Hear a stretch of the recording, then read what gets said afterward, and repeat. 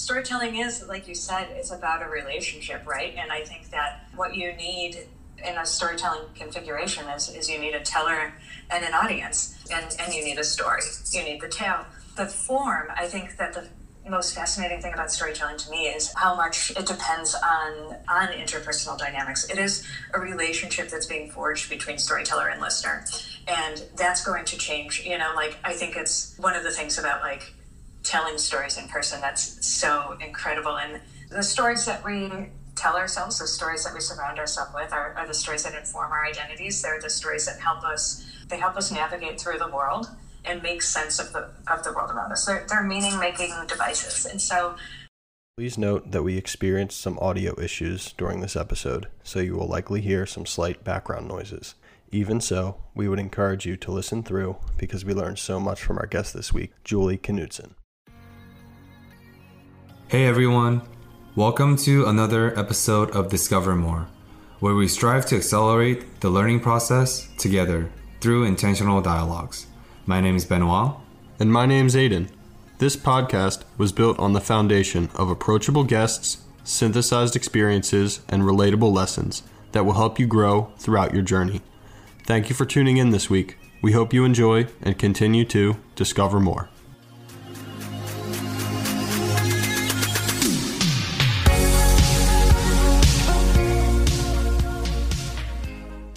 Morning, everyone. Welcome back to another episode of Discover More. This week, we have a special episode to celebrate Women's History Month. Our guest this week is Julie Knudsen. Julie is an author and educator with a wide-ranging background in history, humanities, and the social sciences. She also serves as the editorial director at Think Circa. A true multi-potentialite, Julie holds an undergraduate degree in cultural studies from NYU, a master's degree in political sociology from the London School of Economics, and additional postgrad degrees in education and art history from Rice University.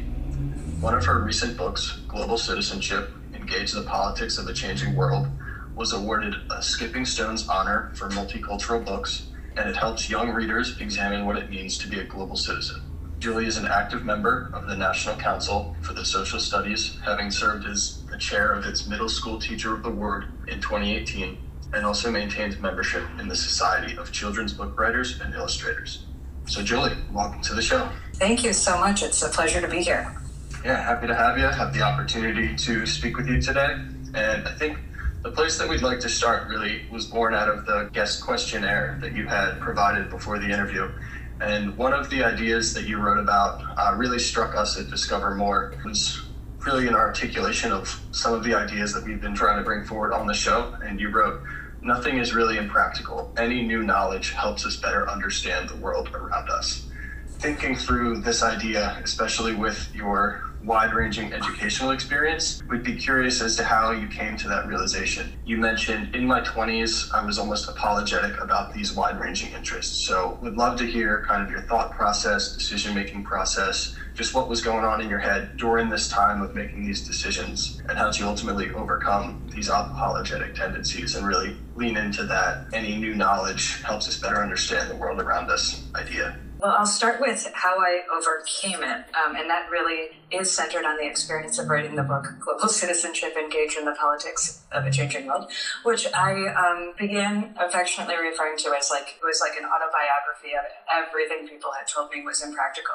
Because, it was on social movement theory, just all sorts of things that I had studied at Truth and Reconciliation Commissions, all of these things that people had kind of said, my parents in particular, love them, but had said, those are interesting theoretical interests, but, kind of what's the practical application of these things? And, at the end of your MSc in political sociology, what does that translate into practically? I just always kind of kept going. I continued to follow these paths of things that were really just intrinsically interesting to me, despite those outside voices. And then, there was this validation when it came time to write this book, and so many of those topics were really necessary to touch on, were necessary when you're looking at, explaining issues to young readers about the economic structure of our society, about cultural rights, about human rights. These were all of the topics that I had spent a lot of time thinking about in my early to late 20s.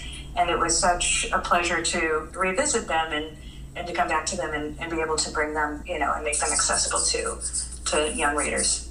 If we can, because we like being specific and tangible with our show, especially with, like you said, you have such a good grasp on the overarching level. So for you specifically, Julie, what did you have to parse through in terms of, here are the external noises, here are the external pressures, whether it's from your parents or from your friends or from your other maybe colleagues who are studying at LSE or these very prestigious institutions, and they might be dealing with high salary or high income straight out of the gate, while you're still doubling down on your pursuit to not just empower yourself, but to collect the toolkits to empower the next generation. So how did you specifically deal with that in terms of dealing with different noises and staying true to your path? Having a supportive network of mentors and friends, that was huge for me.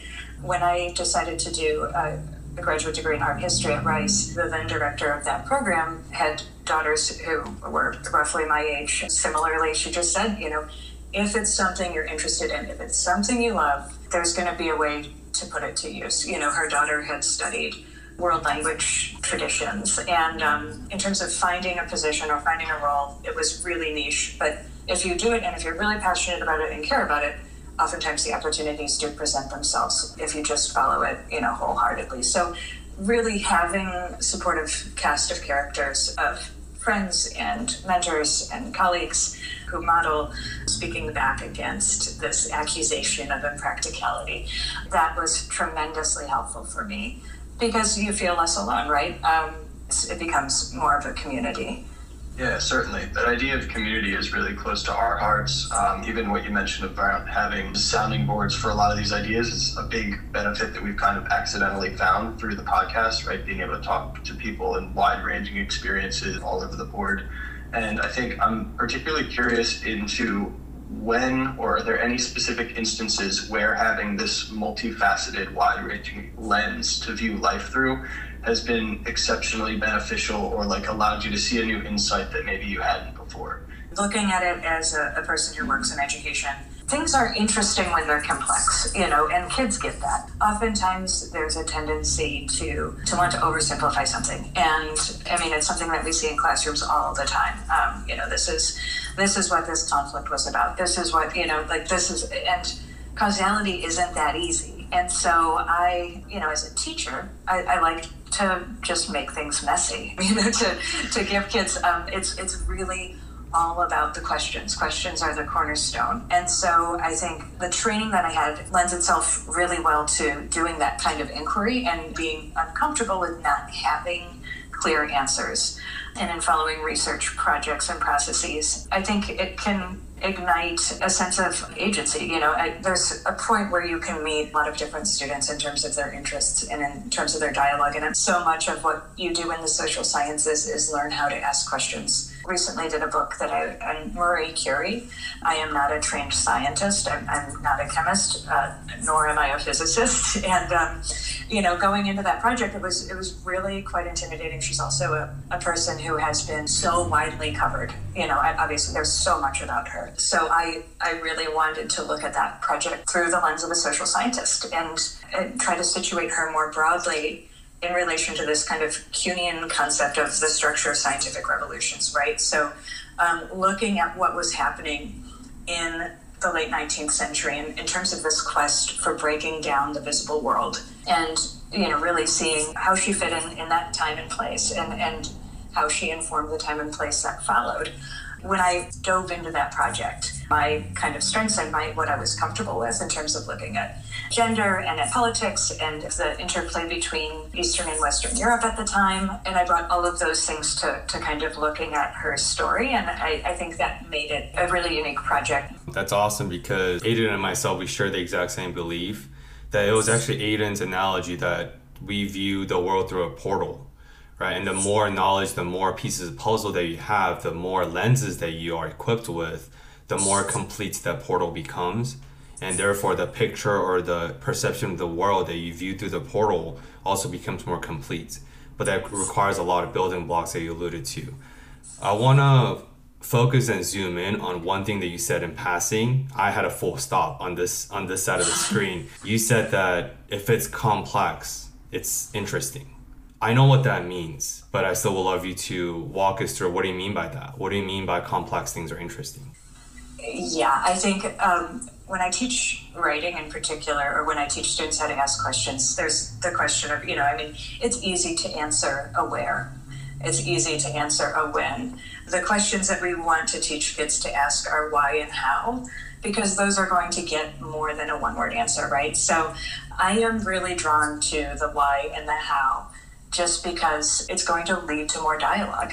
It's not a dead end. And I think we kind of talked in our earlier call about improv and this whole idea of like yes and of moving a dialogue forward and, looking for and finding pathways to do that. And I think complexity isn't something that people should shy away from. It's something that we should embrace. And if you're engaging in a process of questioning and you just keep asking why, it's like an annoying kid, like my son sometimes will go into a mode where he just will do, like, even still, he's 8 now, but he'll still do the why game. And I can't stop him because it is really a compelling thing to just try to continue to answer why until you get to an endpoint. It can go on forever.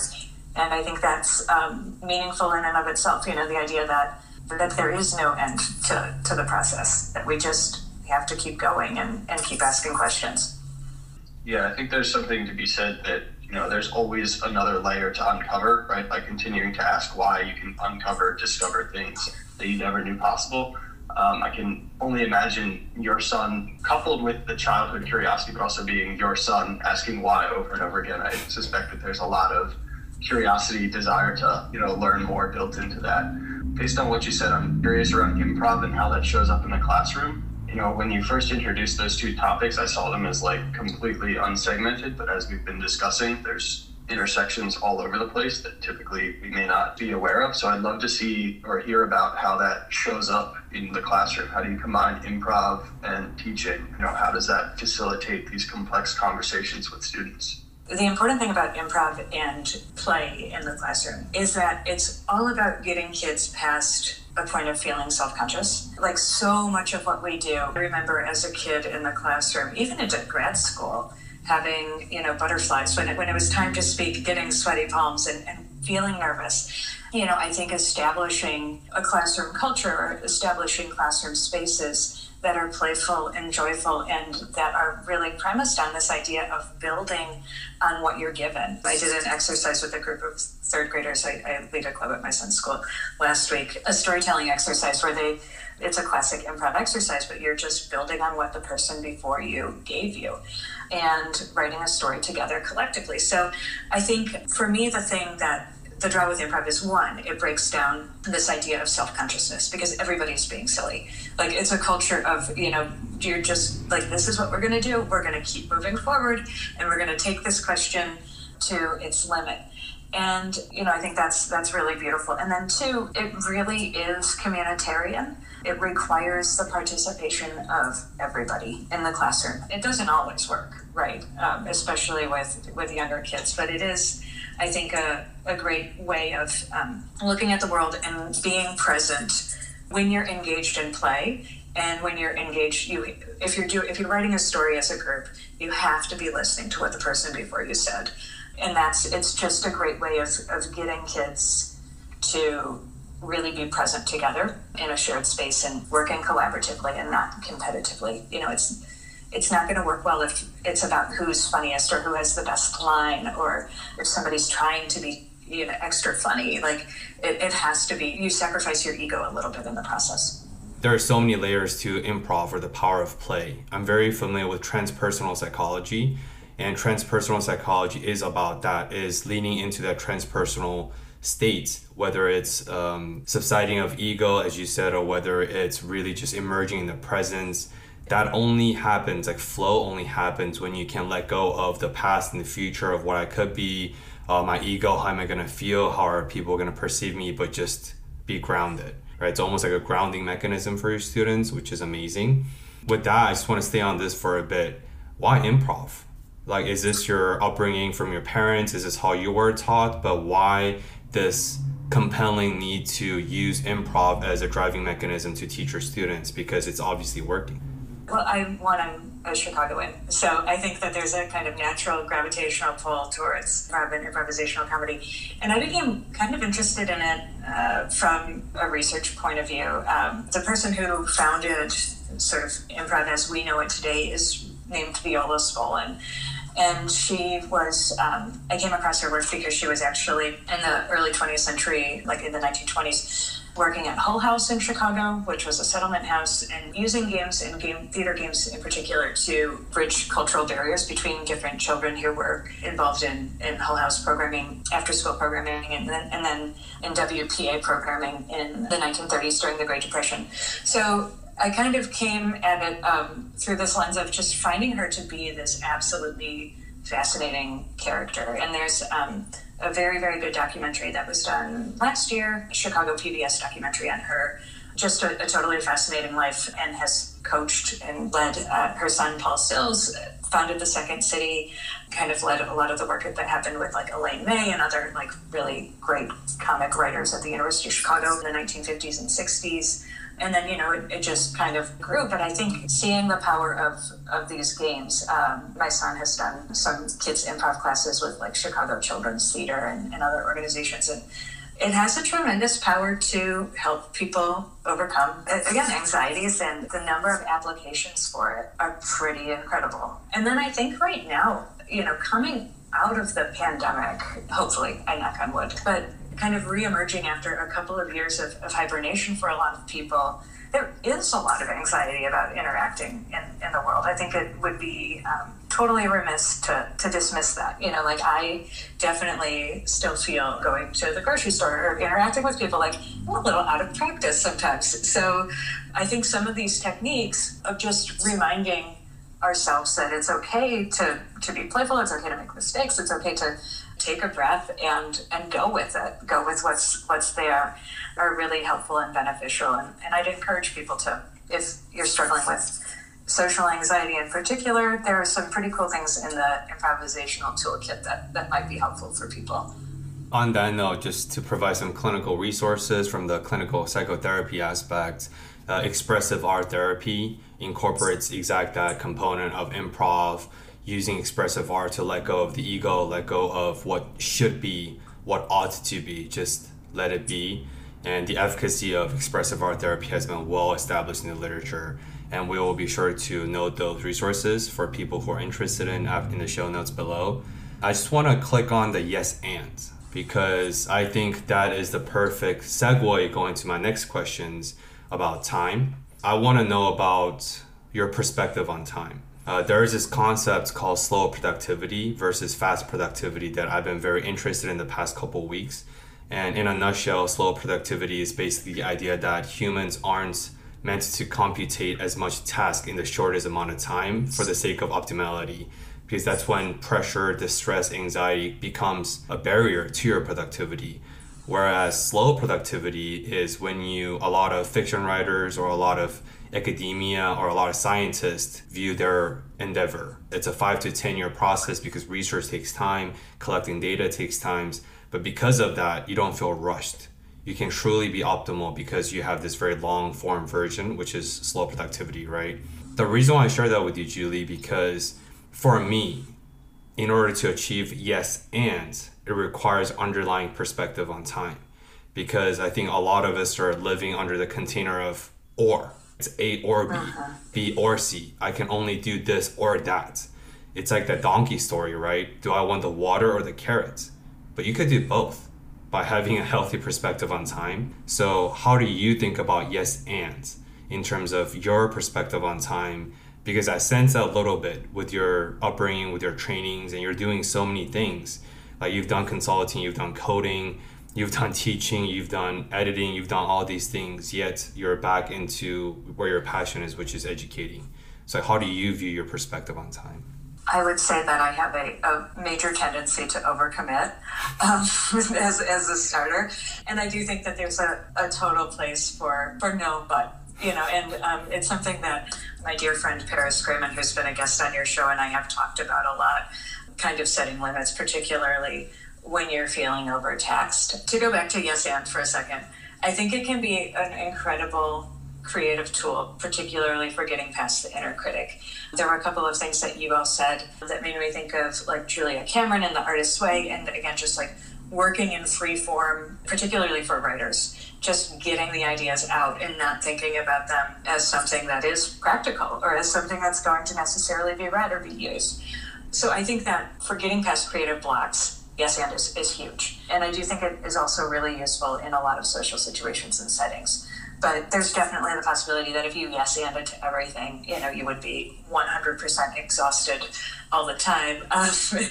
And so Paris and I have had a lot of conversations over the past year about just when and how to say no and acknowledge that vulnerability, which I think is something that I didn't do for a long time. But it's really important. And again, I think this goes to Women's History Month too, and the experience of the pandemic, a lot of caregiving tasks, last year when my son was doing remote learning. And a lot of that burden fell on female caregivers. And so I think during that experience of doing it really did force me to be reflective about how much can one person do at once, and how can we achieve more equitable structures, really not just in our household, but globally, how can we achieve more equitable structures? I know that's a little bit of a tangent, but that's, when you're continually yes-anding it can be exhausting, but it does lead to a point where you can set firm limits, which is where I find myself now. That's beautiful. I think we would definitely like to jump to creating some of those larger social changes that you kind of brought up towards the tail end of your point. Before that, you mentioned the idea of Julia Cameron, and I think as we're on this easing back into the world, kind of learning how to reacclimate with society at large, for me, writing has been a fundamental element of that, of overcoming the self-critic, like you kind of mentioned. If we're able to overcome the inner critic on the page and what we're writing about, sometimes it, at least in my experience, has been easier to do that in interpersonal communications. So I would love to hear your thoughts around Julia Cameron's work.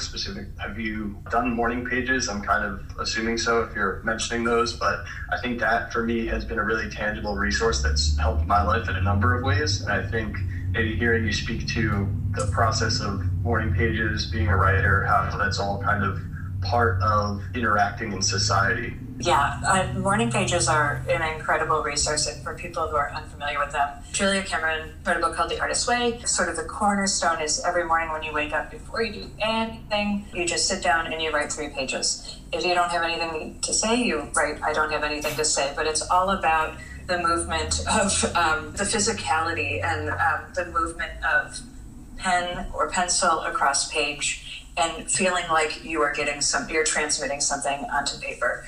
Again, just in terms of looking at morning pages and what you come back to, what themes for writers and for creative processes, what things are kind of re-emerging. It can be a really interesting exercise and exploration of your subconscious, because you might wake up and you're writing the same thing every day, obviously this is something that you care about, or it gives you a space to see and experience patterns, and also just, again, write without judging yourself. The point is to just get things out and not judge it. The other thing that I think is so incredible from Julia Cameron's work, and I've been, again, with the world kind of opening up a bit again, I think about this a lot, are artist dates. So in The Artist's Way, Julia Cameron advocates for people taking once a week where you just do something that you enjoy for yourself. And I mean, it's such a simple idea, but it is so restorative. It might be I really love vintage clothes. It might be, going and doing some picking for vintage clothes, or going to a bookstore, or going to a museum, or going on a hike. It's just finding things that get you out of those ruts. I think a lot of people have spent the past 2 years home and kind of hibernation mode, and finding ways to re-engage, it sounds cheesy, but rediscover some joy and wonder in our surroundings, and being intentional about making time to do that is really, I think, pretty beautiful and necessary thing. So I'd encourage everyone next week to take themselves on an artist date. I personally will answer that call to action for sure. I heard this before. I don't know who it's attributable to, but the quote somewhere along that line is, a lot of times we think playing in school is part of the package from going to school, but maybe the whole point of going to school is just to play. Everything else is just noises, right? But now gradually with our focus on STEM and all these recreational programs get cut out, even in very well-funded schools. I don't know about your school because your school sounds like the the mecca of education. But a lot of schools are dealing with this funding or this contention between achievement or play, achievement or letting children be closer to authentic selves, which in turn creates this ripple effect in their achievements. But it's very counterintuitive, right? In a lot of these policymakers' eyes or sure stakers' eyes. How do you think about that? Is that, like I said, the quote alludes to the fact that maybe the whole point is to play because there's so much emotional, intellectual, and interpersonal benefits to the components of play. But with this societal current leaning towards lopsidedly to the achievement side and neglecting this play entirely. We'll get to the macro aspect of the systematic changes, but in this educational container, how do you feel about this as an advocate and educator yourself? I love that question. And, I think that when you think about play in education, when you think about like improv, you're doing critical literacy. You're reading, you're writing, you're speaking, you're listening. And those at the end of the day are the core skills that matter. You're learning how to collaborate and you're being creative.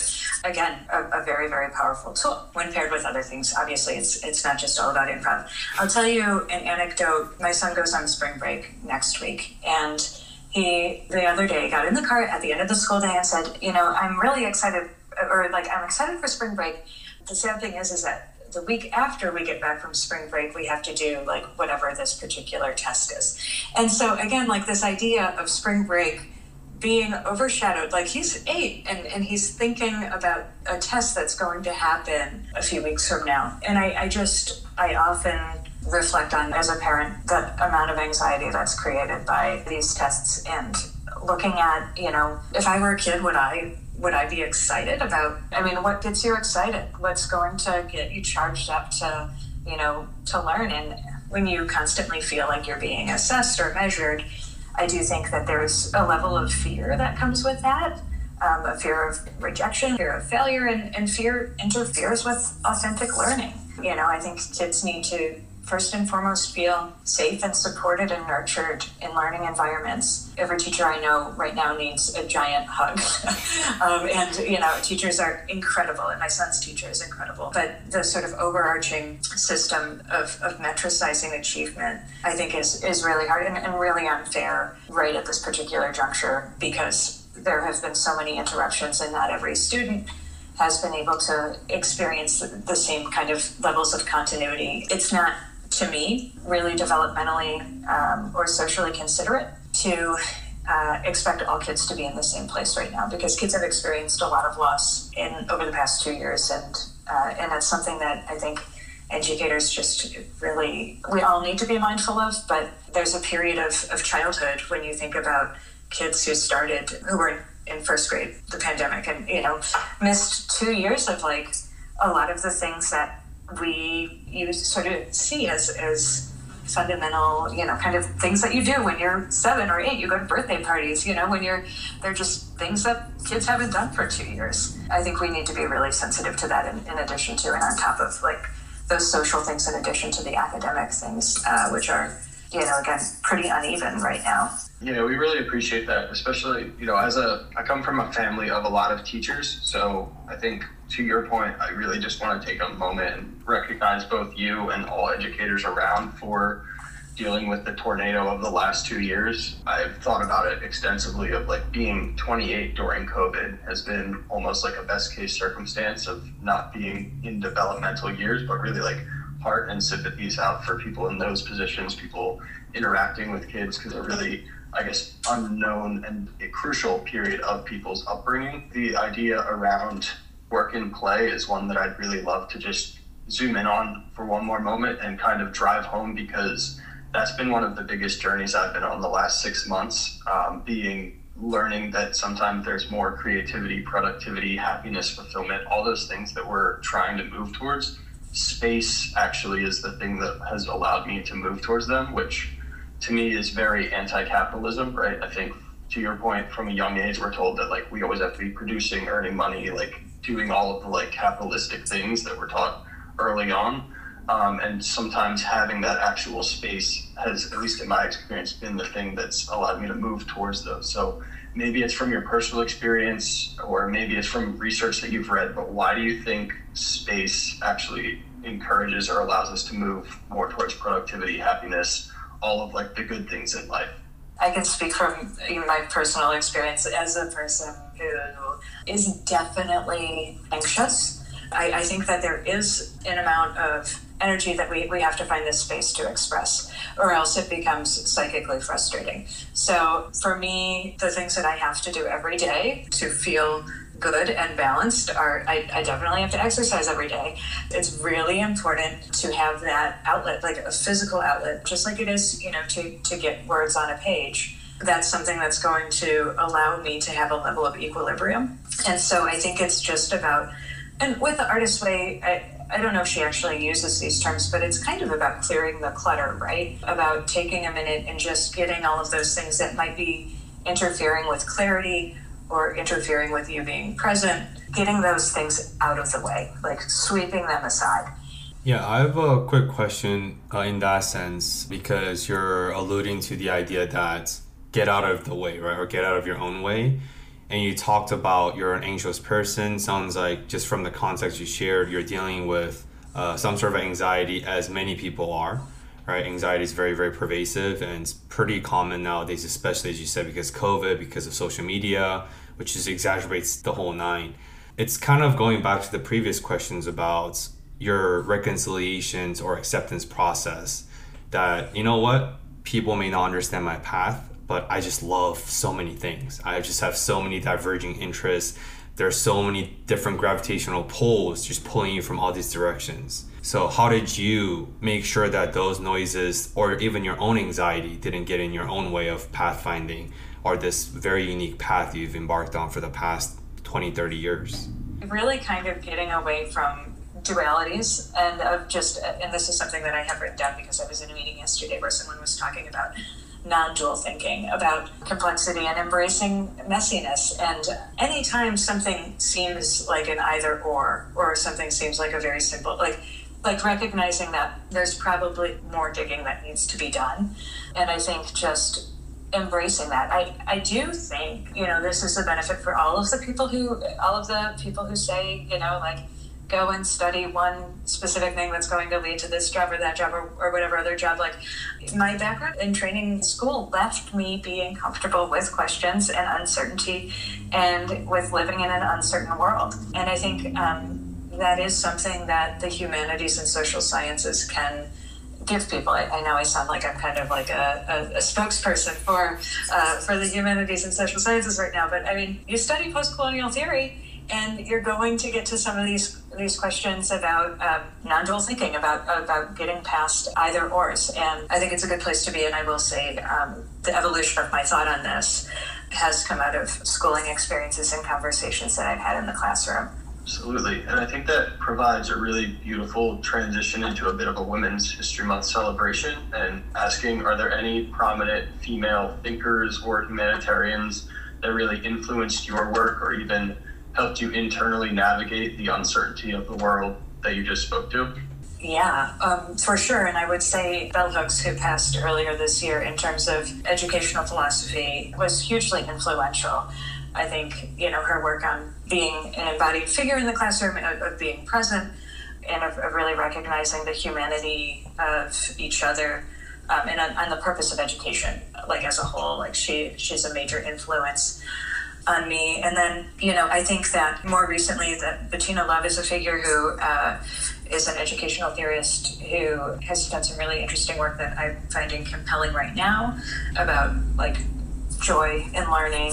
And then Viola Spolin, just to go back to the mother of improv, I think her whole kind of outlook and approach. An amazing thing about Spolin is, at the height of the Great Depression in the mid 1930s, I guess, she went through a divorce, and a number of other single mothers in Chicago rented this mansion. They rented this house, and they all like co-parented and raised their kids together. Like they taught the kids. It was just this collective community of people who made it work in this very uncertain time and place, but found a way. So I find her just to be really, really fascinating. And then also somebody I haven't thought about since I was in grad school, but Maxine Greene, who is another educational theorist who advocated for the idea of education as a process of awakening. Could we ask you to unpack that a little bit further? I mean, as soon as you said education as a process for awakening, I was intrigued from the start, but really, what does that mean to you? How have you seen that in the classroom? Just would love to hear more on that idea as a whole. Yeah, so the course that I currently co-teach with Paris is framed around the United Nations 17 Sustainable Development Goals, which just really briefly were set in 2015, and they span from Goal 1, which is zero poverty, all the way to like peace, justice, and strong institutions and action for climate change. We take sixth graders through this journey of exploring and unpacking these massive global goals. And in the process, we see them wake up to these things that can be very huge and difficult to grapple with, right? Particularly, they're existential. We give them a project where they have to profile an SDG hero, a person who's working to take action on the SDGs in their own lives. So it might be a parent or an aunt who is in the medical field, it might be somebody who's a teacher, it might be somebody who's a librarian. We get kids looking at and waking up to what's happening around them. It doesn't have to be something that is happening in DC or in, like the halls of power. These are things like people are making changes all around us, and they're being intentional and making decisions to have an impact on their world. And oftentimes, we live with them. They're our neighbors, they're our cousins and our older siblings and older students. And we can be those people too. It's just being awake to participating in those processes. And so I think it's just the neatest thing. And I really will say that like with middle school age kids, somebody asked me recently like why I enjoy working with middle schoolers. And it does have to do so much with that developmental juncture where you're able to start grasping complexity and start thinking about yourself as like a real agent. The cynicism that, comes with getting older isn't there yet, and so you really do see when you look at, examples of kids like Marley Diaz, and there are a host of teen and tween change makers. And I think that they're able to do that, obviously like Greta Thunberg, they're able to do that because you have this profound sense of justice, of right and wrong, and know that like your actions can have an impact. And I do want to say that not everybody is comfortable. I know that like not all kids are comfortable being in that role. Not everybody wants to get up and, give a speech in front of the UN General Assembly. Like that's part of the reason why Paris and I do this project that we do, to show that there are a lot of different ways of participating and making change. It doesn't have to be delivering a speech, but, you can take smaller actions every day in your local community that can really move the bar on these things. And I'll say, like, my kiddo has started asking a lot of existential questions about, particularly about peace and the prospect of peace, and, what interferes with world peace. Really, for a younger child, like the advice that I give is, the talking point that we've had is like, we have to look at our sort of the little community that we create, and like what seeds we're planting at home, what seeds we're planting at school, and how, we can kind of create peace like within ourselves and like control the things that we can. And then we can, try to create a world where there's more giving and more sharing and just kind of more peaceful approaches to our daily interactions. So that's what we've been working on. Appreciate your succinct response at such a large question.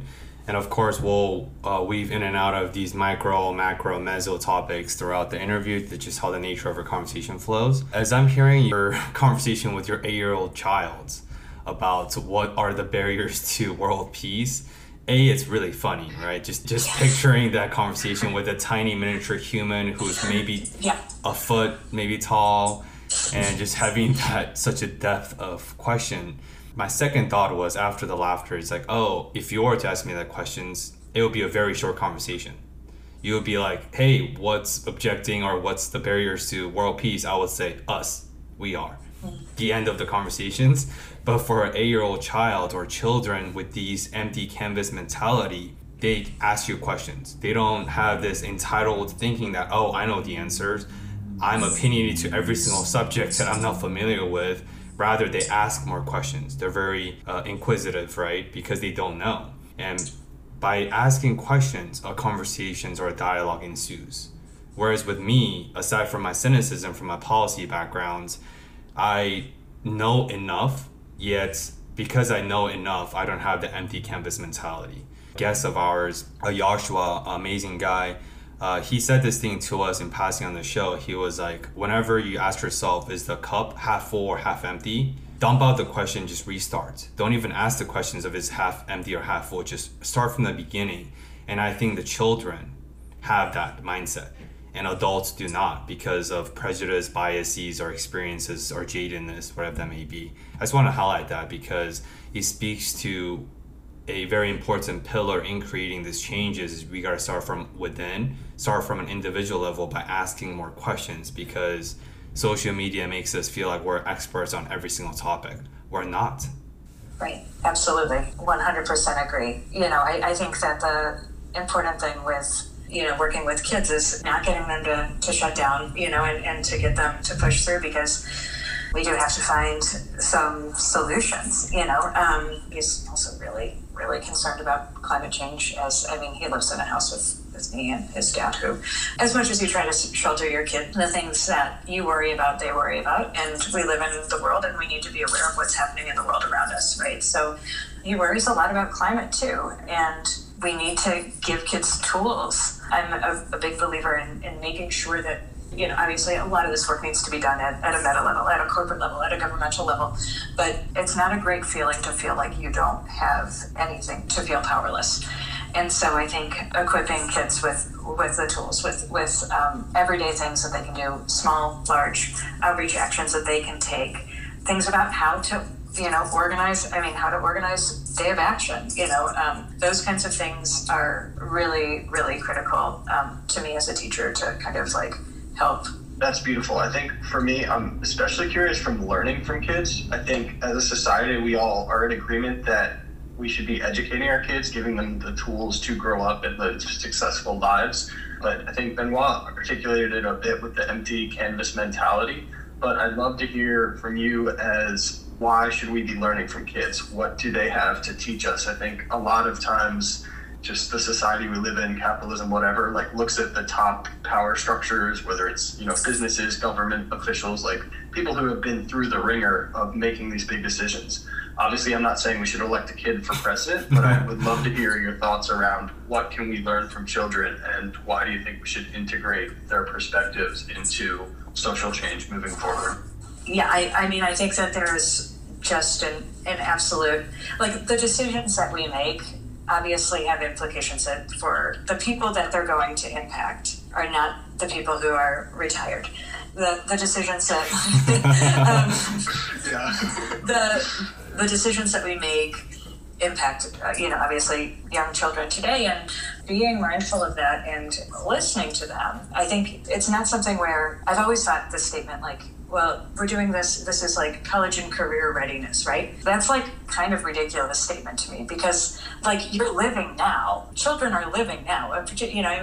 You're in 7th or 8th or 10th grade. You have a lot of power to have your voice heard and to make a change. And it's not just about preparing you for something that's happening in the future. That's not the point of school. It's about preparing you to participate in your world now and to, again, start having these conversations. Don't be afraid to ask questions about, is peace possible? Is it, and to engage with that. I think one thing that we can learn from children is to ask those questions that sometimes do feel obvious, or that we do feel like we have, the answer to that is clear.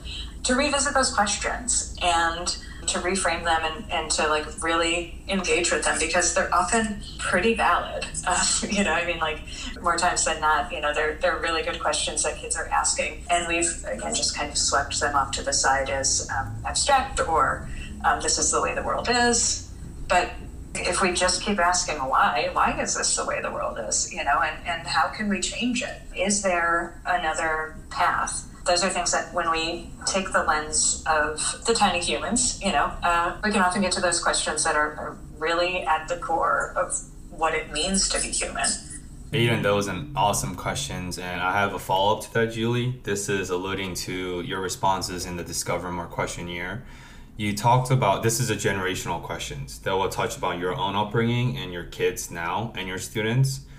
You talked about one very important pillar that you grew up with that's instilled by your parents very intentionally is how to be an active member in the community. And I sense that sentiment in the statement you just shared, right? Like they are living, their existence is rooted now.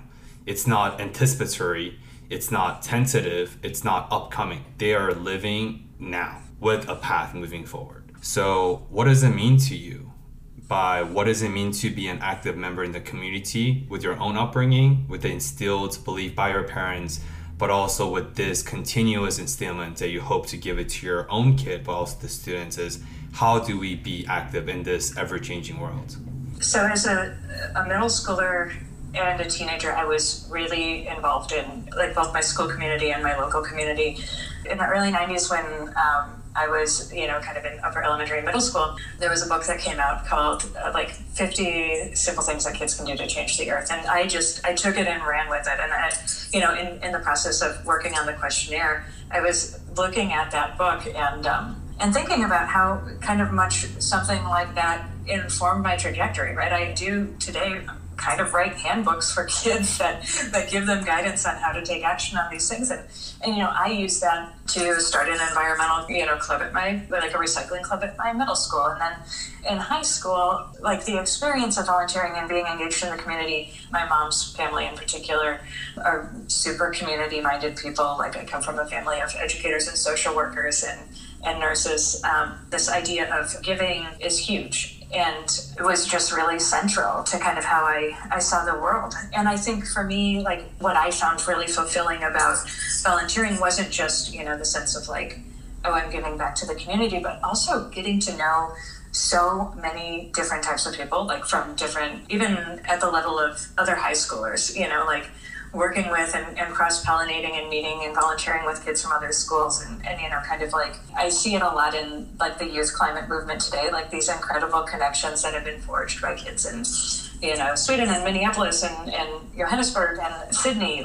It's incredible to have a shared goal and to meet people who, again, despite sort of cultural or social, economic barriers might exist between you or differences might exist between you, you have a common goal and you're working towards it. And for me, the idea of the commons, of working towards creating community spaces that are welcoming to and reflect everyone was always just something that was really compelling. And my dad in particular definitely always encouraged me he's a big advocate of looking at this concept of, I think it's Elinor Ostrom, is the philosopher who looked at this idea of living and working in a sort of culture that is focused on what is to the benefit of the commons, and this idea and notion of there being a common place, a common space where we discuss and meet and engage with each other. I think it's really important, and our world's so super polarized. Again, I'm saying things that people totally know because we live it every day and we see it, and we,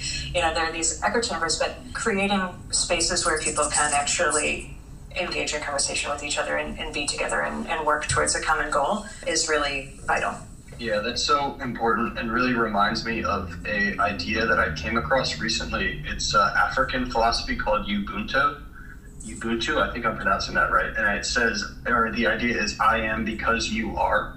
So the whole idea is a relational identity. So often we're looking at our identity in terms of our own internal structures, how we show up in the world, I suppose, whereas this African philosophy is so much more relational in nature, in that we're almost learning our identities through the space that we're surrounded with, the people that we're surrounded with. I know on the questionnaire you mentioned landscape and identity, the balance of those two. This might be a strange transition, but I would love to see how you define or think about those in that I'm sensing relational identity kind of concepts. But is it that we can learn about ourselves through the landscapes we live in, that, we form? I'm sensing a lot of environmental kind of undertones of this, of how we're shaping the landscape and existing within our worlds. Feel free to take a moment, because obviously a big question, a bit of a non sequitur, but I love that idea of having a relational identity, especially in the context of landscape, environment, and really social change. I went to college in New York and had grown up in the upper Midwest in kind of a mid-sized city. And I also had this experience of having, my dad grew up on a farm in Wisconsin. So, kind of going between these hyper-urban spaces and in this mid-sized city, this kind of ex-urban space, and then rural experiences, and really thinking about, like, how is my identity impacted by place? How do I interact with people differently in spaces? And there is this tendency, there's this kind of idea of like the last child in the woods and how detached we are from our setting and our environment. But environment is like super impactful. It is like the places where we find ourselves are shaping, and they are formative and influential. I can't remember the exact volume or book that I was reading, but I think it was Knut Hamsun, or like another early 20th century Norwegian writer, who had talked about like going back and forth, this interpolation between being in the city and being in the country, and being in the city and being in the country, and trying to like kind of navigate those poles or those dualities. And it was just something that was incredibly compelling to me. And as a person who kind of, throughout my childhood kind of straddled those different spaces, just seeing in one space that you can't be in another, I think that's a really interesting question about. I loved when I went to college in New York, I was so happy to just kind of be able to disappear. Like I'm a person who, you show up in a new city and you know no one, and it's something that I have missed so much in the pandemic, because like we haven't been traveling as much, but just being able to go and be unknown, and to go out to dinner or to a movie, or, to do whatever you want, to walk around on your own. There's a beauty in that anonymity. I think that's a pretty incredible feature of urban life that I just have always found fascinating. I sense the tone of sociality, like being social with one another, right? With your response, I bring that up because there are many, many, many contributing and attributing factors to why humans are a very unique species among all these species on Earth. And we don't know exactly why, but one of the more definite answers, according to research, is sociality. It's this social component that enables us to acquire language by giving up other maybe more primitive behaviors. I bring that up because I think one of the things that you alluded to makes these in-person interactions so powerful, because you get to experience the newness, whether it's in a new city or when you get to the newness of this new individual that's sitting across that. And we believe, that's why we created the podcast, that one of the most effective avenue to permeate the newness, to get into the unknown, is storytelling. And of course, you are a very, very gifted storyteller and an accomplished author with 6+ books, and writer and blogger and teachers, all these things. But one true thread that connects all that identity is your ability to storytell. So I'd love to go into that and ask you about the power of storytelling in light of this Women's Month, in light of all these Mount Rushmores of models and influencers that you alluded to.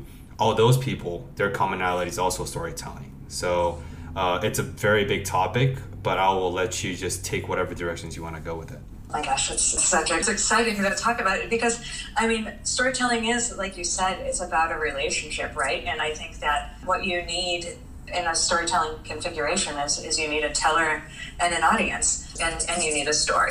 You need the tale. The form, I think that the most fascinating thing about storytelling to me is how much it depends on interpersonal dynamics. It is a relationship that's being forged between storyteller and listener, and that's going to change. I think it's one of the things about like telling stories in person that's so incredible. And the stories that we tell ourselves, the stories that we surround ourselves with, are the stories that inform our identities. They're the stories that help us navigate through the world and make sense of the world around us. They're meaning-making devices. And so, I just think that there's nothing more powerful than a story told face-to-face, and like this engagement between teller and tale and audience. Just the human capacity, just as by way of example, last summer, I was doing some library coursework. I'd like to get certified to be a school librarian. And I had taken a storytelling class, and my family, my extended family, we were all in Door County, Wisconsin. and we had a storytelling circle, which was hilarious because 3 of the people participating were children.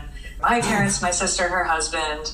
It was just really, really funny to see how totally transformative. For some people, you wouldn't expect it. They get up and they're going to tell a story, and they are transformed by the story. I was particularly surprised to see my nephews who, they varying levels of reserve. My son is a fairly reserved little person, but you get up and you embody the story. Like there's a sense of wanting to do the story justice and to inform and persuade and entertain your audience. It's awesome. And it's kind of unexpected. I think it's definitely something that I would love to see more happening in school spaces, just because it is so powerful and transformative and is so central to being human. Yeah, I sense a thread of almost the freedom of choicelessness in a way, in the same way that you explained that when the students are improvising and they're telling the next piece of the story, they need to pay attention and be present in the moment. But in this case, there's the freedom of choicelessness of wanting to do the story justice. No one's going to get up into the story and speak monologue for the entire time and, forget what they're going to say. But really, it's almost bringing the life out of the story because they want to, entertain the audience, tell the story that does it justice, which I think is just such a powerful idea. I've never thought of that, of not just, storytelling is powerful is one idea, but storytelling is transformational is just a totally new one. So I appreciate that insight for sure. It's pretty fun to witness. I wish we had it recorded. The Door County June 2021 campfire scene was pretty spectacular. And my nephews and kiddo were definitely the ones who really had more to say and a very intuitive understanding of how to tell a story too. I think that's the other amazing thing. They weren't coached. That's another thing that kids kind of amazingly know how to do. If you work with children on writing exercises, particularly narrative writing or creative writing, there's a very natural sense that this is going to have a beginning, middle, and an end. There's going to be a conflict. Kids know the element of storytelling fairly intuitively. It's pretty cool. And also, storytelling is very prehistoric, right? Yes, even before the words, the written literature were invented through cave paintings in 10,000, 20,000, 100,000 BC, whatever that may be. Storytelling is part of our DNA, and storytelling is also bi-directional. In your micro, I love that example, and it's so funny. I had to stop my brain from filling the gaps of detail from that story of what storytelling circle looked like. But to my imaginations, before it was cut short, for the sake of this presence for the interview, it's so funny seeing once again, your nephew was there, your son was there, and all these miniature humans with these grown-ass adults like yourself, right? Your family members. Without the relationship, they wouldn't have felt safe or feel called to participate in the storytelling circle. But B, without this primitive, prehistoric power that's deeply embedded in our DNA of storytelling, that circle wouldn't have the same impact. Once again, it's not A or B, it's A, yes, and. Yes to relationship, but and to the power of storytelling. And I just want to highlight that because A, that's a really funny example, and B, it reminds of us what the power of storytelling is, because we do this for so long. We often forget because we just do this with you, with many people, but it's very, very important, and I just want to highlight that message for everyone.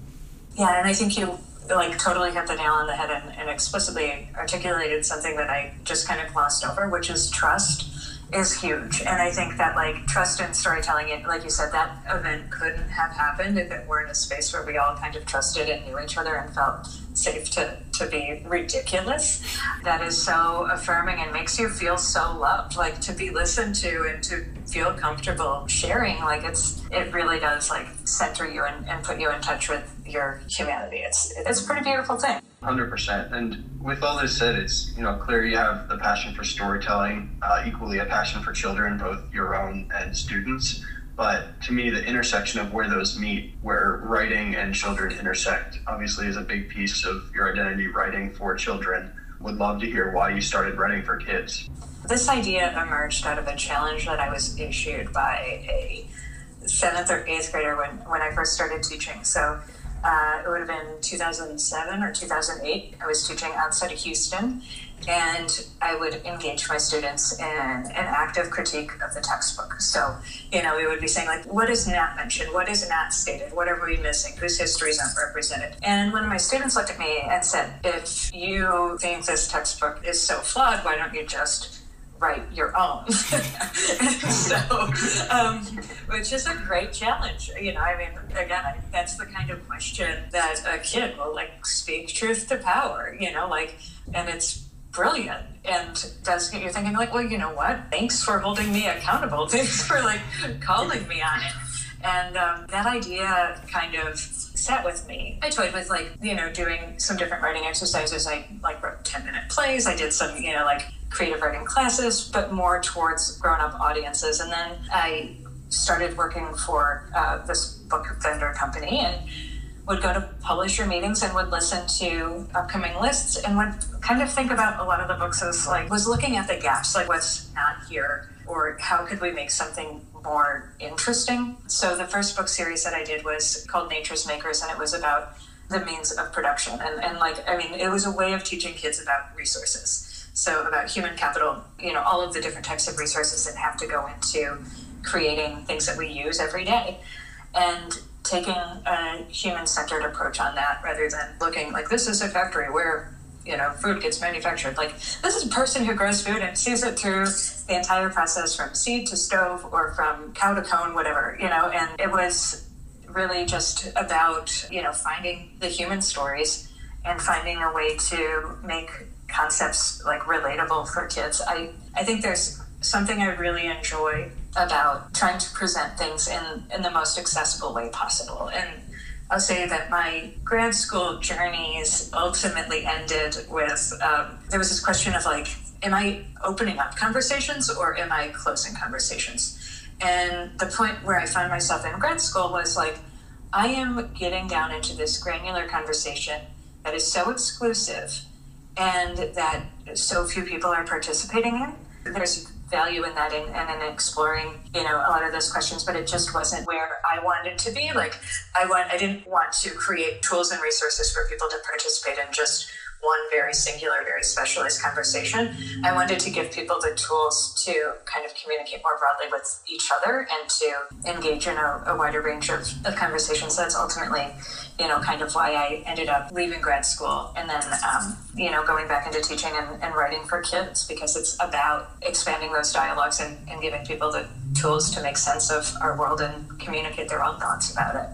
I have a personal curiosity. I take full ownership if it lands nowhere. How do you, as both an author, that sounds like you intentionally gave up depth you chose width because you realized there's no point of focusing on the singularity or just within the echo chamber, preaching to the choir sort of sentiments.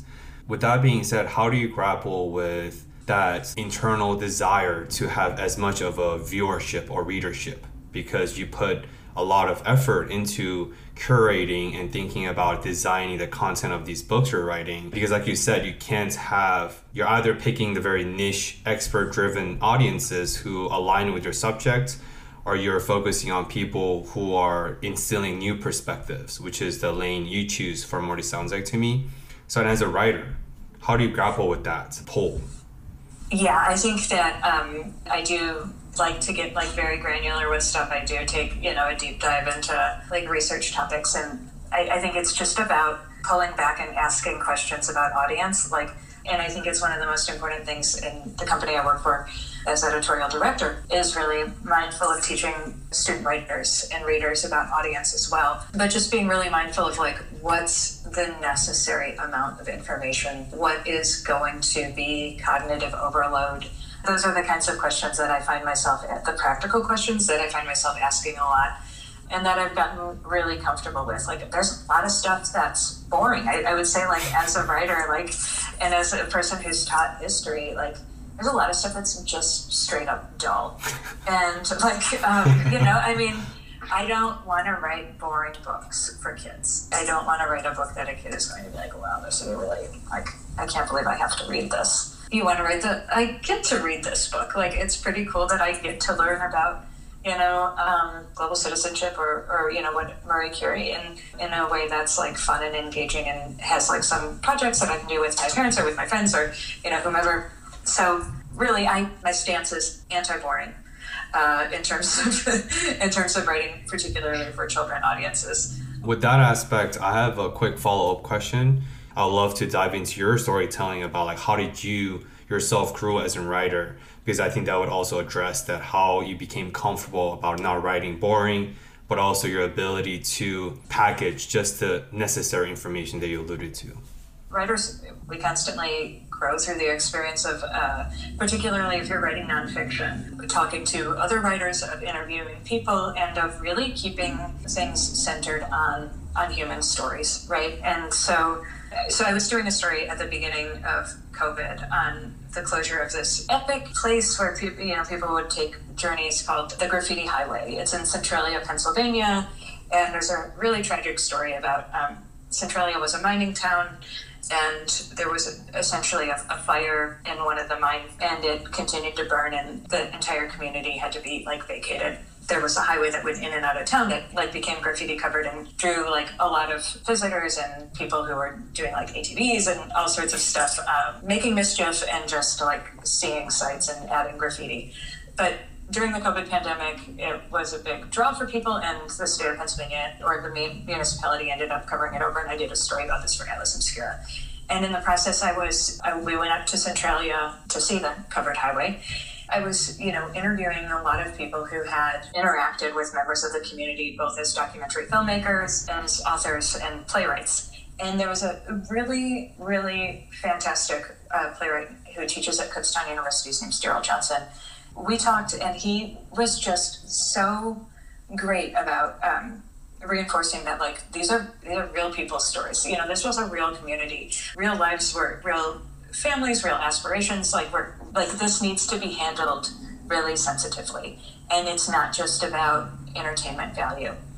Leaving that conversation, I felt really strong sense of obligation and duty to do right by the members of the community and not just cast this as this isn't just about a graffiti highway. This is about, there's a lot of pain and trauma that surrounds this, and it's not just a fun story. And I think a lot of people who had visited that highway, again, did so without that context or without that idea that this is a place that I am here because something really traumatic happened to this community. People are still processing that.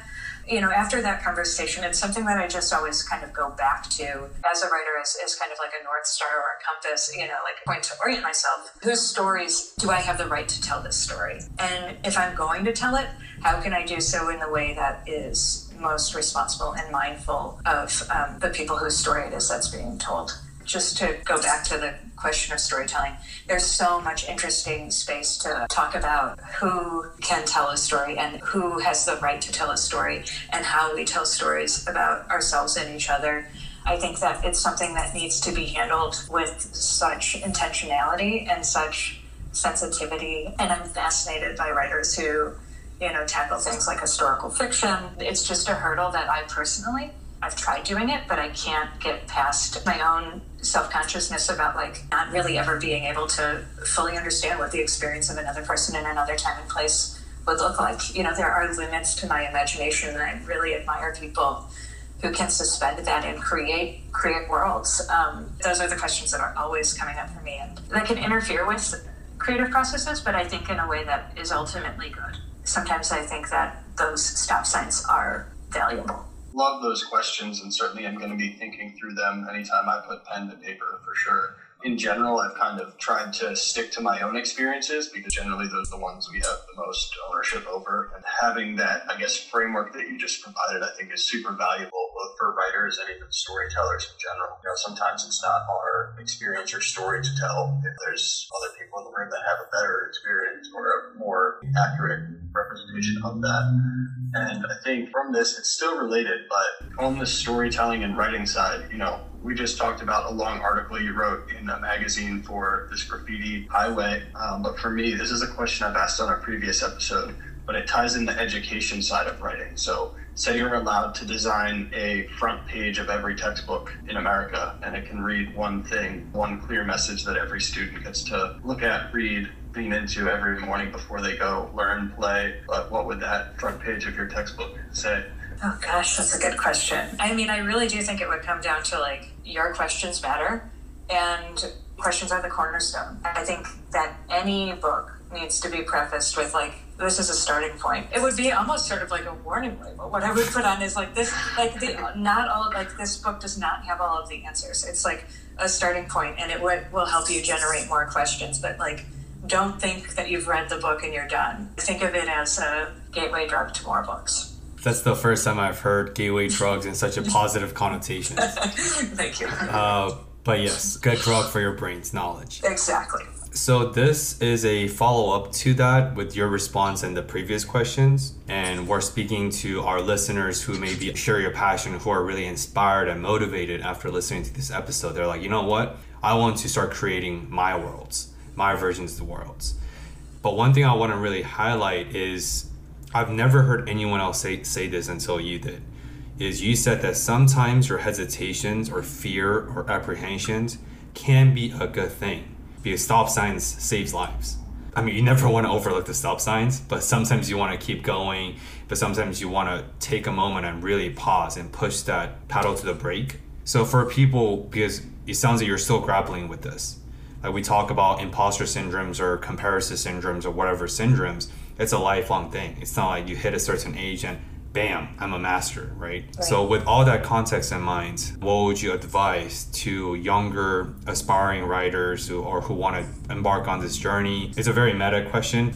It's such a good question. My advice to people who are starting as writers is to experiment with a wide variety of forms. First, like, I think that, finding where you write with the most comfort and what type of writing brings you the most joy. Maybe it's short stories, maybe it's 10-minute plays, maybe it's, doing things in more of a journalistic format or memoir, but just finding where can you find flow, right? We've talked about flow a few times, but where does it feel right? And I think that you have to be really intuitive as a writer. Like, you have to trust your intuition. And, there's sometimes that things are not going to feel right. And if that's the case, then you set that manuscript aside and you just say, it's an idea that I find interesting, and maybe I'll come back to it, but this isn't working right now. Like, it feels too forced or too stilted. I write mostly nonfiction for kids, and so I take a lot of comfort in the research process. It makes me feel like I have a solid foundation on which to stand when I start writing. But there's definitely a point where you just have to push yourself to start, right? There's only so much research that you can do. I will say that this teacher named Judith Hochman, who has a whole writing program, that planning and revision are incredibly important. Going into your work of writing, going into your work, kind of knowing your voice and knowing what you want to say is critical. Like, do that pre-work, invest the time before. We want to be done with things, right? We want to there's a tendency okay, I finished, it's done. And you have to go back and revisit it. And I think solicit feedback from peers and friends and other people, from expert readers, because everybody's going to see something different in the story. At my full-time job as editorial director at Think Circa, we spend a lot of time going back and forth and looking at the texts that we select and having different people vet and review them through different lenses, because again, my interpretation is going to be rooted in my experience and somebody else might have a totally different interpretation of a text, and we want to have those conversations. And I think as a writer, I want people to give me that feedback. Again, you grow through the conversation, right? And your writing gets better. Yeah, I love that example, and it really helps me because for the longest time, I was almost balancing trying to find the optimal point versus perfection point. But I think the idea that you just brought in is there's actually a point below the optimal point being just the completed point. And it's our responsibility as writers and learners to try and move upwards from just what's completed into what's actually optimal. If we're seeking perfection, it becomes exhausting, but the true quest should be towards what is optimal. And generally, isn't it the Hemingway quote that every first draft is not worth reading or terrible or something? Right. But I think it's just unwritten idea that there always has to be that refinement process, that improvement process. From there, a related idea that I think might tie in with something you mentioned on the questionnaire is social sculpture, treating everything as art, which I had never heard of before, but I've sensed sincere overlap between this writing refinement process and then this living as a sense of art. So I would love if we could hear, this concept in general and how you apply it and even teach it in your life. Yeah, to me, this is like the most mind-blowing idea. And it's there was an artist named Joseph Weiss who worked a lot in the 50s and 60s and took this approach, putting it out there, what if we all thought of ourselves, what if we all regarded ourselves as creators and regarded everybody else as creative people who are, working collectively to sculpt and shape the world in which we live. We are literally sculpting society. There are some really incredible examples of what this work looks like on a practical level. People have done it. The reason I know about it is because of this organization in Houston called Project Row Houses. And I'll send you a link to a video by one of their founders, Rick Lowe, who explains the concept really elegantly. It's like a 5-minute sort of Pechacucha style presentation where he just goes and gives 2 examples of what it looks like in practice. It could be starting a business. It could be, approaching your education. It could be really anything. It could be parenting. It could be partnering.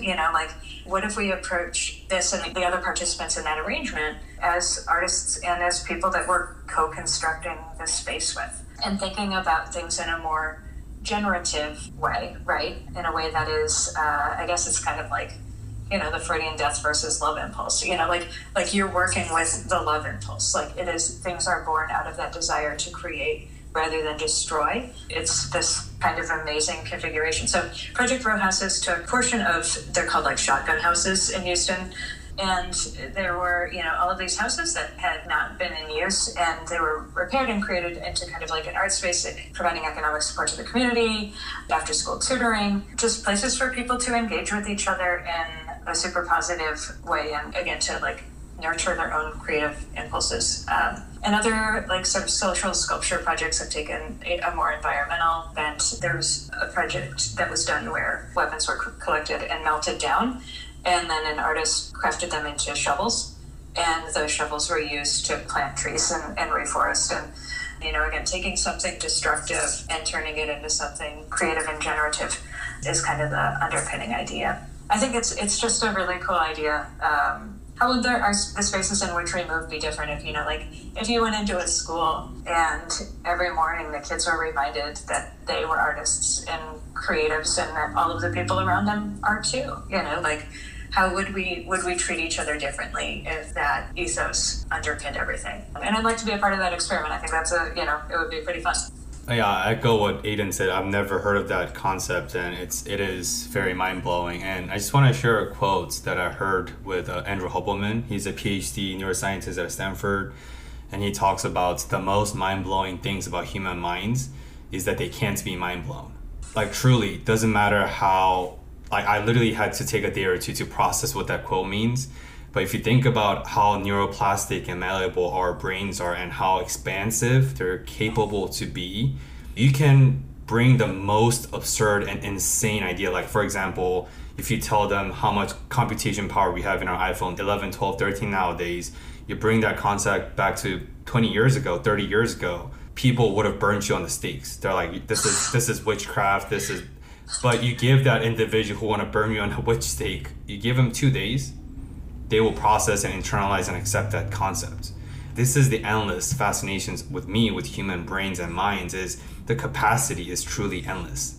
I think that's so fascinating. At the same time, we would do our brains a huge disservice if we don't at least ask us these questions, if we don't at least entertain the possibilities. That is the biggest disservice, I think, with our education system. You're siloing, you're silencing, and you're limiting, confining these endless capacity that these young minds have.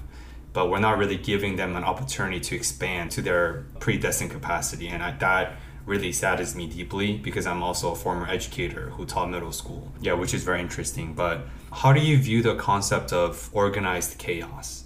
So I think structure in education is incredibly important because it lays a foundation where kids feel steady and safe, and it's that sort of foundational piece. There was an article, I haven't read it yet. That came out, I think, in this week's Atlantic about Montessori education, and this kind of question is something that people often ask, what's Montessori like? How can the kids just do whatever they want? Like, is it structuralist? And Montessori is actually so structured. The reason kids can do whatever they want is because there's an underlying sort of basis for it, right? There's an underlying sense of responsibility in Montessori classrooms where, when you are in early childhood or, pre-K, you are doing chores, like you are preparing snack, you are you're sweeping, you're doing all of these things to participate in that classroom community. And then there's an intrinsic motivation rather than a sort of extrinsic motivation that's attached to it. So I do think that in terms of like the classroom not devolving into total chaos, like I'm going to just read in this corner, like my favorite comic book all day, like that doesn't happen because there is a sense of like expectation and responsibility. I don't know if that answers the question, but I do think I think Montessori is a good example of how it's possible to balance choice, which I think, again, is like one of the most important things to give kids in a classroom setting. If a teacher can set up a classroom where a kid feels like they're doing something that they're actually interested in, that's a marker of success because the kid's going to be having fun and they're going to be engaged and they're going to be joyful. So if you can create learning experiences where kids can be pursuing a topic or a question, building skills that they need, but pursuing a topic or question that is of interest to them, that's to me the biggest win that a teacher can have. Yeah, I love that. As someone who went to Montessori school in the very little days, I remember that was a big piece of it, was that freedom to experiment, I guess, within the confines. I'm seeing a funny through line almost with the social sculpture idea that you mentioned earlier, in that in this environment, kids are almost taught that being creative is important. This ties in with a lot of conversations we've had. Actually, Paris also introduced us to this other guest that we talked to, Kitty Knorr, and her whole premise was the healing element of creativity, right? As humans, it's healing and it helps us grow by expressing our creativity, which I just see an interesting through line between education, the social structure, and that human, almost innate desire to create, to express. We have so many fascinating points that we keep coming back to, right? With storytelling and, this kind of innate want of putting ideas out into the world, and whether, we've talked about Neolithic and Paleolithic humans a little bit because of storytelling and cave painting, but, there's this expressive desire that's really profound. And I don't think, I think it should be nurtured rather than repressed. And in a lot of educational contexts right now, it's repressed. You can't take away something that's in our human DNA, right? And I think that irrepressible spirit to create is, going to come out in a positive way or a destructive way. People are going to find a way to express their creativity and their feelings regardless. But we can help them channel it into something, we can help young people channel it into something that is going to feel good and have a positive social impact if we're intentional about what we do. As you said, the synchronicities in our conversation is very, very apparent. Every storytellers are also creators because you're creating stories to share. And as we said, storytelling is prehistoric. On the same token, creating or this, as Aidan alluded to, this innate creativity process or this innate desire to create is also prehistoric, because singular event that put humans as the apex predators is our ability to create tools. So if you really think about it, creating from nothingness to something is also in our human DNAs.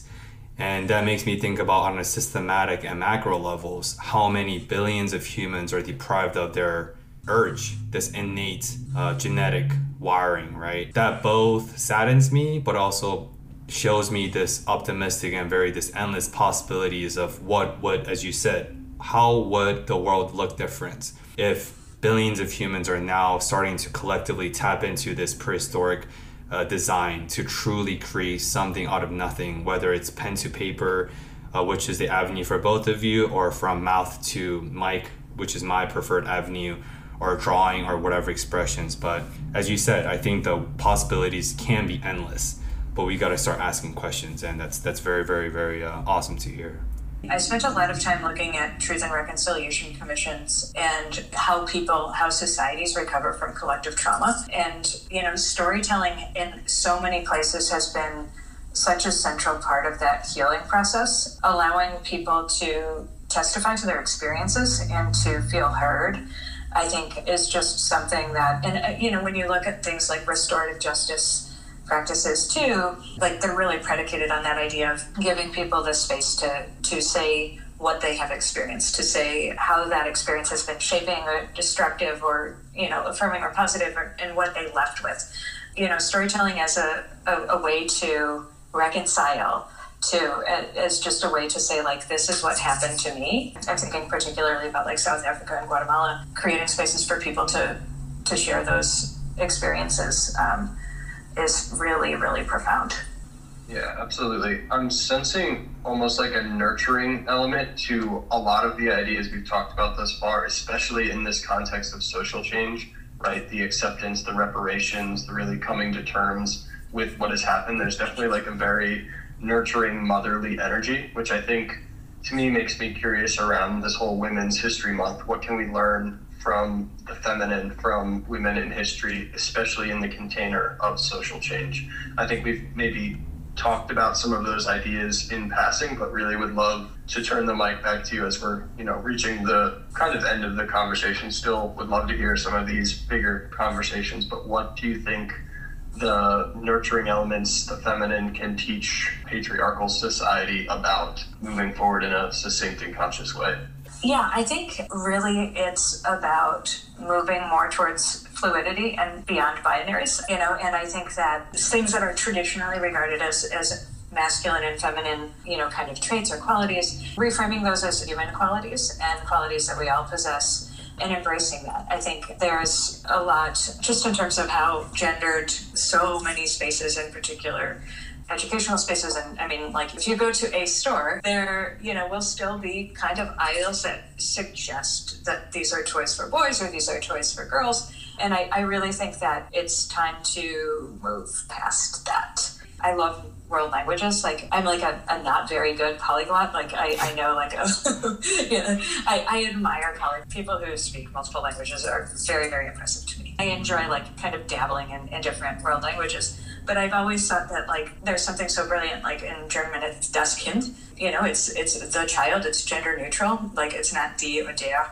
it's das. There's no assignation of gender to a young human. It's just the language doesn't allow for it. That's something that I always just kind of loved about, like, that particular German article. I think there's a lot to be learned about creating that space, particularly for young people to kind of think about who they want to be and decide who they want to be, and detach from some traditional notions of what gender is, or, I think there's so much room to do. And this is something that is obviously really politically charged right now, because there are a lot of states that are legislating against talking about things like gender and sexuality in the classroom. But at the end of the day, we want to affirm students and give them the tools to be who they are. And we have to break down these constructs and allow people to be who they are in order to do that. Or at least the bare minimum is for us or the policymakers not create a ceilings for them to thrive. Yes. Right? Yeah. As the bare minimum. If anything, if we're not going to provide a nurturing environment for future generations, the least we could do is at least don't create additional barriers to cap their potential. Exactly. There's so much work to be done in terms of gender equity still. Looking at particularly like the persistence of the gender pay gap in the United States and globally, like, there's a lot of work to be done. Thinking about the SDGs in 2030 as a target date for achieving parity, not just in that, but a range of gender areas in terms of political representation, for example. Gender is still a barrier. It's a construct that informs the way that really does have an impact on the way people live and move in the world. And we have to create structures that ensure fairness and equity. First and foremost, definitely to your point earlier, I want to recognize you for creating that space and doing the work in the classroom that's allowing kids to, come to terms with their identity without the identification of male, female, whatever it may be. To the political side of things, I mean, for me, anytime people are burning books, that's generally not a good sign. Right. Against a lot of the fundamental things that we've talked about throughout this. With that idea in mind, you mentioned 2030 as the target date for the Sustainable Development Goals. What, I guess, kind of structures, or I feel like the theme of this conversation than questions, but what would you say are some of the big questions that we should be asking as we're continuing to move towards that 2030 date and making change at the societal level towards all of these environmental, identity, gender ideas that we've talked through thus far? I guess, the question is like, what now? Like, where do we go from here? How do we move past it? And what role can some of these things that we've been talking about play in helping people recover and reemerge and ultimately kind of start tracking back towards working on the global goals? There are many people, obviously, tons of people who never stopped working towards the goals. And it's not like they went on a 2-year hiatus. They're just been setbacks due to obviously major global events. But I think the question is how can things that we've talked about today be a tool in reaching those goals? How can storytelling help us achieve the SDGs? How can storytelling help emphasize the importance or illustrate the importance of things like zero poverty or climate or, working together in partnership for the goals? Those questions, I think, are really valid. And then I think also the questions that I would want people to go into, can social sculpture be a tool? Is that a helpful construct for implementing the goals? What other concepts can we take and apply to these goals to really make them resonate with people and make people want to be a part of achieving them? Because ultimately it's not about the people at UN headquarters in New York or The Hague. It's about the world. We want people to know about them so that they feel empowered to participate in making positive change. I just want to add one more forward on top of that because I feel very called to, where I think we talked about culture earlier in the conversations, but we need to start detaching certain stigma or ideas around what culture looks like. Because when you view culture as just the culture, that's too strong, it's too powerful. You're going to feel powerless. You're going to feel like, how can individuals like me, doesn't matter how much training I have or knowledge or interest, individuals can never win against the culture. However, if you flip that script, right, and reframe that as, okay, the current paradigm or culture is comprised of many individual reinforced beliefs, that means there is opportunity for change, because culture isn't just this totality, this monstrosity. It's comprised of many decision makers. And I think that's what you're alluding to. And the one thing I want to say is we also need to view these sustainable development goals or these UN goals or whatever that may be as end all be all, or in terms of, only the government or only certain governance can change that. But at the same time, government or governance is comprised of individual decision makers, and all these politicians are people like us who just embarked on a different journey as we have. So I do think that by asking these questions, we can truly incrementally making some changes, or at least start thinking about the possibility, which I think is another thread from this conversation. In addition to that, I just want to highlight the gender gap that Julie talked about. Is one notable example is pink tax or the tampon tax, right? So this is a fact, by the way. The fact is in 2022, every woman pays 7% more than every man. Any female product, anything that's catered and marketed towards women consumers is 7% more expensive than average male products that's targeted at male consumers. And that's literally just the fact that based on their identity as females or women. 7% adds up. And another statistics is, on average, a woman spends $1.5 million more than men over the span of their lifetime.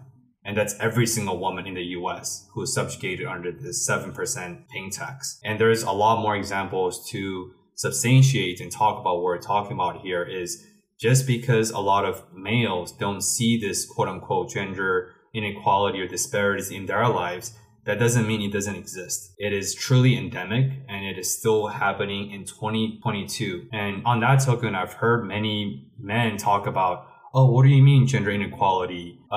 Women can do everything that men can do. I was like, how fucking low is your standard? That's your standard for equality? That women can do everything men do? This is 2022. It's ridiculous. So I just want to really put that on a message board. And because like we talked about, there's many different decision makers and people who create these paradigm. And a lot of that is white men. Even race aside, it's men. We have to do our due diligence to start storytelling or creating these avenues, because the systematic change is not going to happen. It never, ever happens overnight. But it is these every opportunities that we lean into. It's every curiosity we answer. It's every questions we ask ourselves and others that I believe over time creates this ripple effect. But I just really wanted to highlight that for people because gender inequality is still very much real. It's not a fable. It's not a folklore. It is very much reality we still deal with in today's day and age. Absolutely. And I would say, I think it's the average gap globally is 70 cents on the dollar a woman makes to every male dollar. The Department of Labor in the U.S. has a fascinating calculator where you can look by profession. So, you can see what an average male pharmacist versus female pharmacist or male teacher versus female teacher makes, and really, calculate out that gap for yourself, for the people in your lives, and think about, again, the implications with that pay gap set up against the sort of tax gap that you referenced, Benoit. When you compare those two things, or when you pair those two things together, there's a quantitative and a qualitative impact that has on the lives of every female identified person in America, so that's just something that, if you have the time to do it, take a look at it because it does hit home. When you actually look at the numbers and run the numbers, you're like, oh, wow, that's an actual penalty that's attached to gender. And we have to get that. I mean, to me, that is something, a justice issue and a human rights issue. Women's History Month does give us a moment to take pause and shine light on that and really kind of unpack it and say, there's really zero reason why this shouldn't be the case. And that's just the product of historical circumstances that we need to change, and we need to actively address them and be mindful of how we're going to strategically address this as a world community. Yeah, we'll be sure to link all of those resources that you guys just mentioned in the show notes. That way people could access them. I think for me, the question of so what now jumps out. You mentioned that being the big question to ask, but I think especially in the context of this pay gap of bringing gender equality through, I think ending on that question of what now. I'm a big believer that awareness is the first step to change. And now that we kind of crossed that awareness bridge, showing that this is still very much an issue, how can we equip our listeners and ourselves to better move forward to creating this equal and just world that falls in line with the Sustainable Development Goals in 5 to 10 years? There's some incredible actors who have, and by that I mean social actors, not, The U.S. women's soccer team recently finally won their, I think it's about looking at the victories. I did some work on social movement theory when I was at the LSE and really studying and thinking about what makes a movement successful, what allowed them to achieve that victory, and what strategies were used well. And how can we extrapolate that and take that and apply it, in other settings and contexts? How can we, there's some really fascinating examples if you break down and look at governments with elected women leaders and, looking at representational differences in democracies and businesses. The places with, I think, the most female representation in government are Rwanda and then Iceland and the Scandinavian countries. But just looking at how those things are achieved and what's replicable about them and what underpinning, social structures are supporting those changes and developments, those are the kinds of questions that we need to be asking. And again, taking the analytical tools that we have and saying this is what the U.S. women's soccer team did right in this case, and this is what we can draw and apply elsewhere. We need the case studies. This has been one of my favorite interviews we've done because almost every question has been answered with another question. It's such a beautiful way to learn and encourage other people to learn. There's always more questions, and I think even the way you've showed up in this interview has been an elegant representation of the way that you teach, the way that you live. So again, we're just really, really thankful to have had the opportunity to speak with you today. It was such a pleasure. Thanks so much to you both. Yeah, Julie. So as Aiden said, I also want to echo for the beautiful opportunity you created and the message and the messaging board and the whole nine that you're sharing with our listeners, especially in light of the Women's History Month. So we think it's a beautiful way for us to conclude today's ever and so encompassing conversations by asking you the DMP question, Discover More questions. So the question is twofold.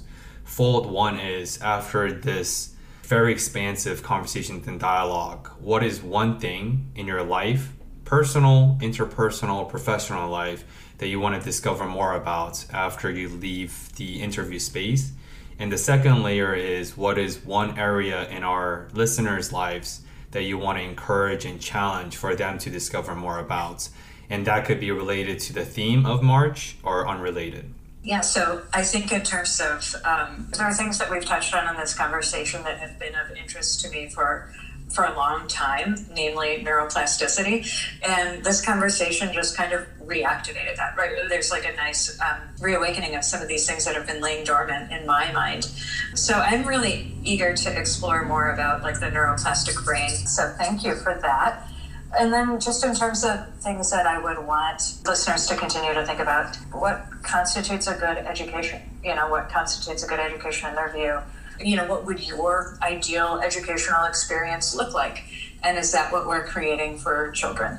I think those are the kinds of questions that I hope people will really ask and meaningfully engage with and take with them out of this. So thank you guys so much. It's been an absolute pleasure and super energizing and fun. So thanks. Yeah, certainly our pleasure. It's been awesome talking to you. Thank you so much. And beautiful way to leave the audience with those big questions. So to end the episode, this is where we roll out the red carpet for you, whether it's social media, whether it's the books I know you have a couple of books and projects in the horizons. Where can our listeners connect with you and check out your fine work, and maybe for them to continue their discussions and diving deeper into topics that really resonate with them in their respective lives? Well, listeners can reach me. You can check out my website at julieknudsenauthor.com. I am also on Twitter and a reluctant participant on Twitter, an ambivalent user of Twitter, but people in my life who work in publishing tell me it's important, so I have to keep the account open.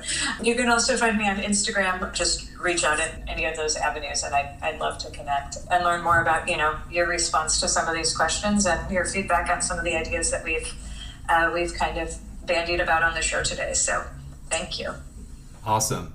Just one more message for the listeners to part ways. I just want to talk about how the Discover More show, Aiden and myself, we truly believe it is the job of those people who are privileged to elevate the voices of those who need to be elevated. And with this conversation that's really, really important and close to all of our hearts, I hope individuals and every single person listening in, especially if you're a male, please do not disregard this as a strictly subject for a woman, because every man has a mother, has a sister, has a spouse, and there's many, many amazing women figures that's rooted in everyone's lives. And I hope everyone can answer that calling, answer that curiosity, and just ask one more questions. And you don't know how the world will look different if every single one of us do that, especially starting now, because it is never too late. And with that being said, we truly appreciate everyone for listening towards the end of the show. And as always, we will include all the relevant resources and books and authors and inspirations in the show notes below. And with that, I hope you continue to discover more with us next week. And thank you for listening. Thank you for listening to another episode of Discover More. We release a new episode every Monday on Spotify and Apple Podcasts, and would really appreciate if you have subscribed and shared this with your friends. We hope you enjoyed this episode and join us next week in the journey of discovering more through intentional dialogues.